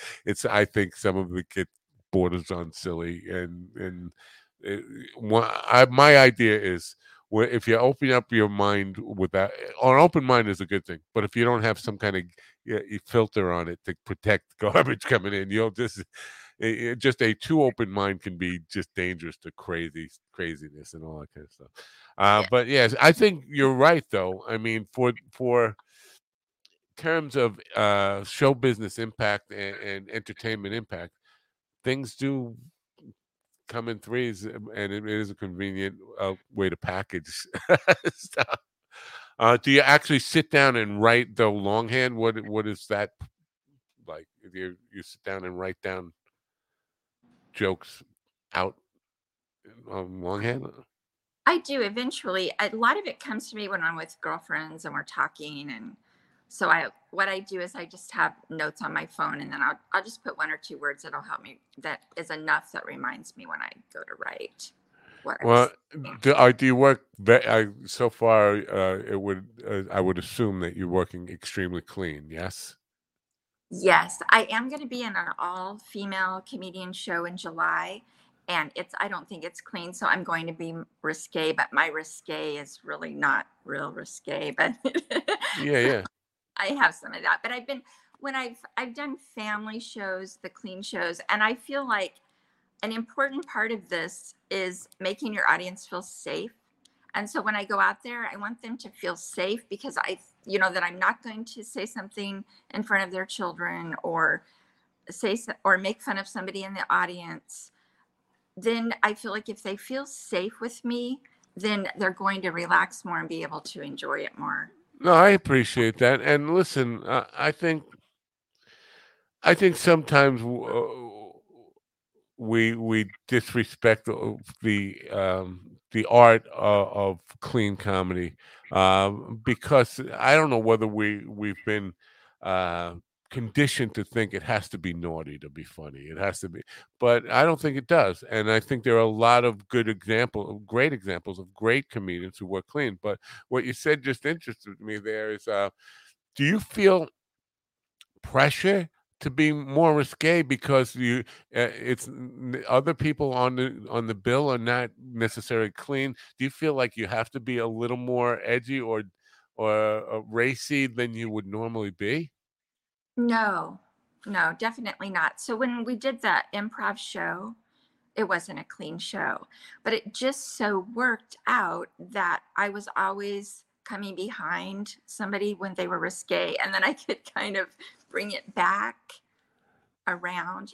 My 10-year-old grandson was in the audience too, so I didn't want it to be too risque, but it was interesting. But it was in a way that wasn't like, this is bad, or it just made it funnier. Right. No, I would think being the lone, if I don't know if you were the only one, but the cleanest person on the bill, material wise, would be somehow an advantage in that. I would want that. It seems like a very a good place to be, because you stand out. You're different. No, in a the arts definitely pays to differentiate yourself from the crowd. And if the crowd is all being dirty, I would want to be the one who's not so dirty, and have that be the takeaway from people. That's the one they're going to remember. I think. I don't know. Am I just talking? Or am I making sense? That makes So how long have you been doing this now? Actually, from the first time you got up on stage? So I started the class in August of 22, and my first show is in September. Very cool. Showcase, and then I got a show out of that, and then it's just kind of been snowballing because I've been working, in nursing as well. So right now, it changes from friends and family in the way they treat you. Look at any kind of change in attitude towards you as grandma, mom, whatever. No. The reaction I get is people can't believe that I'm doing it, because I'm not the life of the party person. I talk around my friends, but in a new situation, I'm quiet. And so, but they know that I'm funny because I've been funny all my life. So I get the reaction. They're like, people think that I'm making a joke when I say that I'm doing stand-up comedy now. Right. Fun. Well, I find that most of the comedians I know are not the life of the party. They have an introverted side, especially in social situations, which is kind of it kind of is what fuels the want to be funny on stage thing, is that you're always repressing yourself, being socially conscious and introverted in social situations, but you are a funny person, and that's your outlet for it, is to the whole room at once, so you don't have to feel that direct. I don't know what the hell I'm saying, but this is my theory about yeah. So about the mindset of a comedian. But to me, and I don't know if because to me, you're an inspiration, and I'm going to share a story with you I've told many times, and I'm going to try to say it quickly, and it may not have that much of an impact to you because I've said it so much, my audience is tired of hearing it. But when I was about 2015, 2014, I was going to buy an amplifier from a guy on Craigslist, a music amplifier, and he had me meet him in a mall parking lot. And I thought that was odd, since it's a device that has to be plugged in, and he was obviously a little nervous about things. I got there before him, and when he pulled up, I saw right away that this guy had a lot of money. I mean, he pulled up in a very expensive vehicle. He was dressed really fancy, he had jewels. He had his wife with him. She was covered in diamonds and pearls. They both smelled pretty, smelled like money. And we got to talking, and he said, well, what do you do? I said, I play in a rock band. And he said, oh, you're living the dream.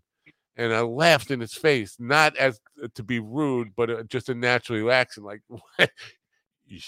I'm not a rock star. I'm not rich and famous. I play in a band. I work very hard. Yes, it provided me with a living, but it's not what you think. Stop. He said, I've made tons of money in my life. I've had a very successful career. You're living my dream. He said, I'm selling you my amplifier, signifying I'm not going to be in a band. You are living the dream I always had. He said, if I could, I would trade places with you. And that was like a whoa, a perspective change on things. So to me, somebody later in life going after what they want to do, it should be an inspiration. And that's why I asked any change in attitude around you, because I would, if I were your family, I'd be looking like in awe of, way to go. That is a really inspirational and a positive role model to set for people. Like it's not being irresponsible. It's going after what makes you happy. And I think good for you. That's all I want to say about Oh, that. thank you. Thank you so much for that. Yeah, my kids are very supportive and they give me ideas and they'll say, did you change the word? And I'll be like, yeah, that was a big hit, so. Really? They Now, like to be supportive. that's my biggest problem with getting into things very late. Like, my whole life I was a musician. When I wanted to take singing seriously and practice singing, I'm still intimidated by being in the house and hearing have people roomed away hearing me run scales and stuff like that. Practicing in the house, I expect comedy. Do you practice in front of a mirror? You practice for the family? How do you do that? Yeah, I practice in front of a mirror by myself. When I was in the class, the instructor said something like doing it, 10 times a day the week before the performance. But I find that I don't, there's a point where you practice too much. And so I did a show Saturday night. I think I ran through it twice. I thought I would do it a third time and then I never did. I love spontaneity. I definitely, and part of the magic of stand-up comedy is believing that this isn't rehearsed. It feels like it feels natural. Like you feel like you're hearing a thought that is the comedian is having in real time. Yeah. And that's the art. If you can manage to have it down to the point where you can do it without having to think about it and make it feel natural. You don't want to go beyond that and over rehearse stuff. We have to say goodbye to Gov's radio network right now, Gov's podcast network, but we remain live on Mind Dog TV and YouTube and Facebook and everywhere else you'll find us. Bye, Govs. We'll see you tomorrow. So you are pretty busy though. So at least from what I saw, I think you had like 5 or 6 dates lined up this month, right? Did you? Are you staying? No, I just had 2 shows in the last 2 weeks, and then my next show is in July. But I'm going to. I have 3 contacts with assisted living directors, so I'm going to set some of those up for June. But of course, those won't be things that the public can attend. Yeah, but those are you know what. I count those as gigs. I do those, and I know some of my musician friends, because if I count my gigs in a week, and I'll say I had 6 gigs this week. Well, only 2 of them were playing with the band in a club, but yeah, I count them as gigs. They're still people paying for you to work on your craft and pay. I think it's really important. Is this because I talk about this a lot, and I feel like it's really an important thing. The idea of being compensated fairly, and how long it takes in comedy. Is this something that you agree with? This idea that it's not about the money, but the money is important to know that people value what you're doing, right? Definitely. You had somebody, and I don't remember their name, but they were on the show last week, and it was after I'd had an experience. And that interview helped me with this subject. It was a man that had done a show in like a library or some kind of historical building, and he got paid $20 or $30. And you were talking about the fact that someone paid you money for something that came out of your brain. Right. And so I did a show, and I don't want to mention because the people are very sweet. And it's a group I'm a part of, but it was a fundraiser and it was a taco dinner.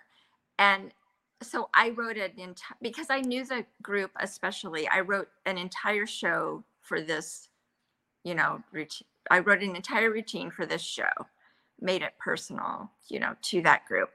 So that probably took me 4 hours, and then I'm practicing it. It's another hour, half hour or something. Well, the expectation was that I would buy a ticket to attend. And it wasn't about buying the ticket. It was the feeling that all that I had done was not valued right in the same way. And I'm not saying that the people were wrong. They just don't know. It's not an organization that has comedians, typically. I'm not blaming anybody, and I would never want to hurt anybody's feelings about it. But my feeling was like, oh my goodness, all of this was not worth a taco. It felt very demoralizing. It's so, and I think you're probably right about it being more ignorance, and ignorance not in an insulting way. They're just not aware of how much you put into it, how much of your life went into creating something special for them. And it's not meanness or just to dismissiveness of your talent, but it's just not realizing all you've done. And they just think, well, a lot of people assume this too, that it's so easy. You could for you, writing comedy, you probably just do it in your sleep anyway, and it wasn't a lot of work. It's all of that. If you make it look too easy, you're being your worst enemy sometimes in terms of. This is true. Yeah, this is true. I had even, sold tickets in the community for people that weren't part of that group, right. that weren't come, because it was an opportunity that people that hadn't been able to come right.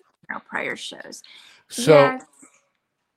For the nursing home stuff, for the assisted living stuff, the all that kind of stuff, what is required here is a one sheet. Are you familiar with what that is?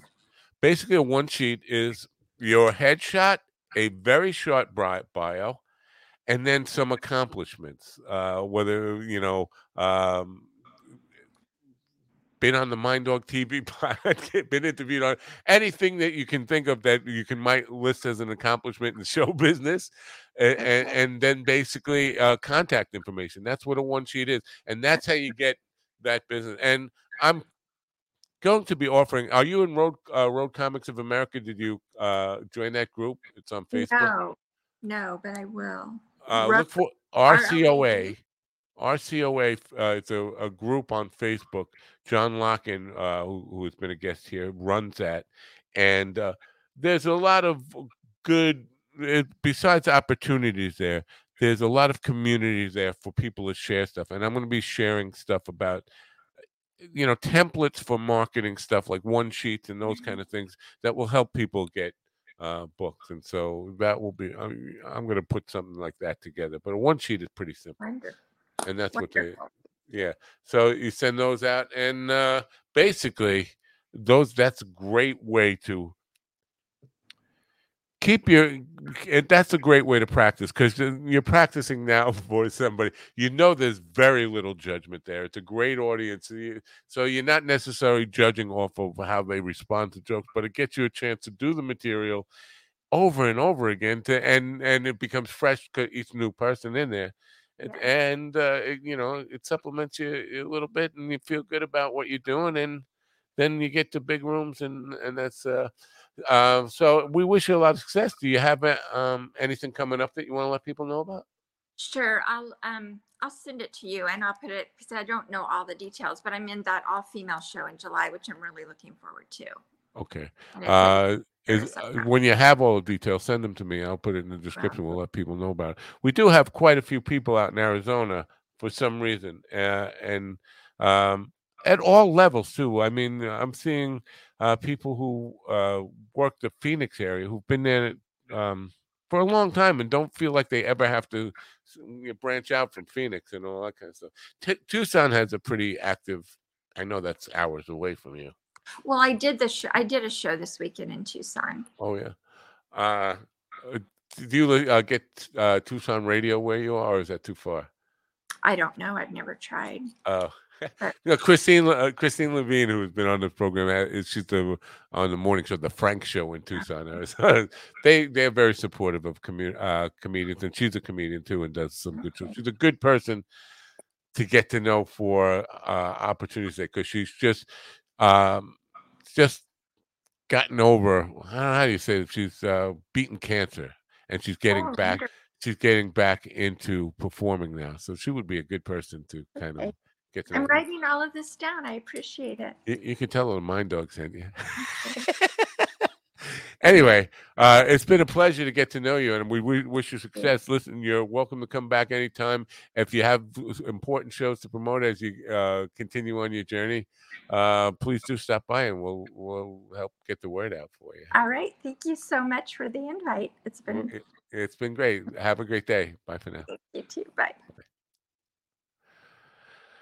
Lori S., strikingly hilarious. That's going to take some getting used to saying, but we do wish her good luck. If you're in the Phoenix area or anywhere in Arizona, check her out and support her. Right now, we only have her Facebook page, but to put in the description a link for that. But follow her, and as we get more information about events and stuff, I really have to express my admiration for somebody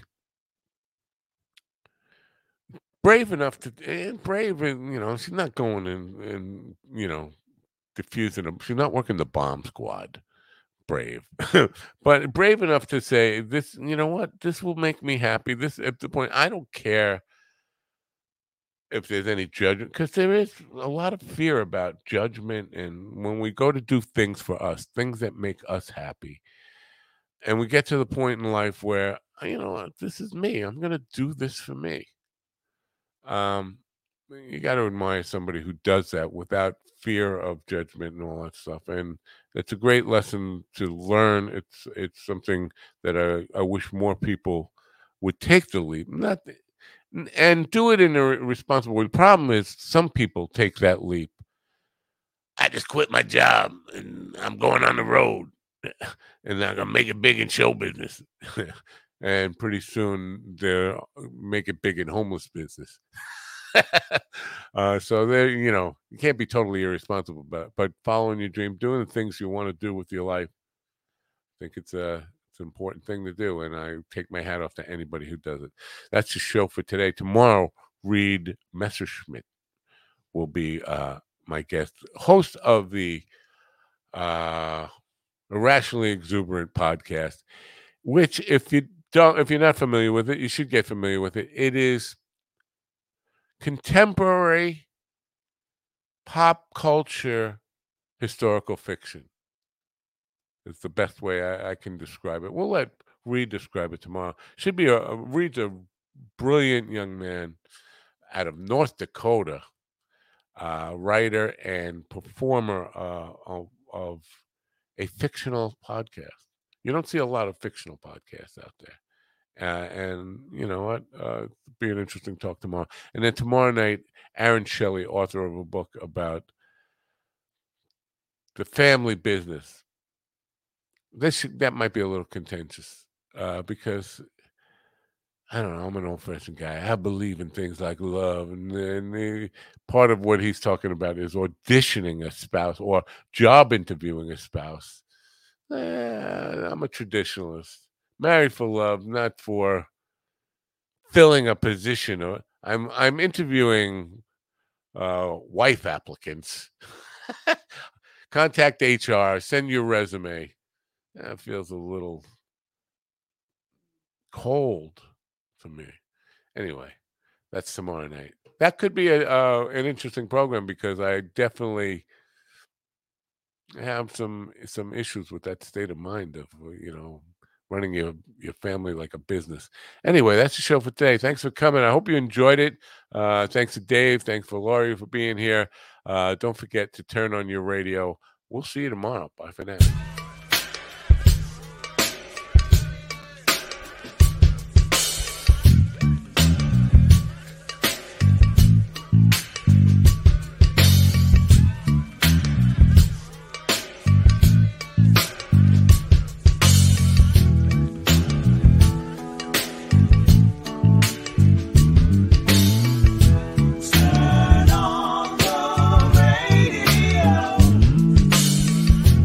I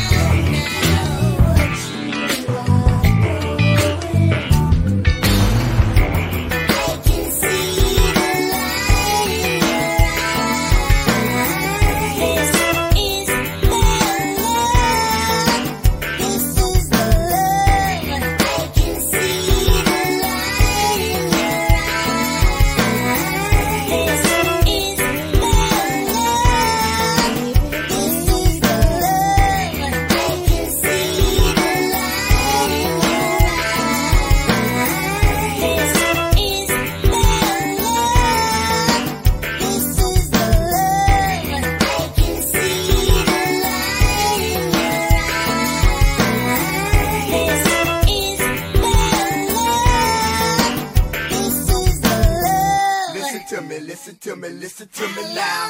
Listen to me, listen to me, listen to me now. Listen to me, listen to me, listen to me now. Listen to me, listen to me, listen to me now.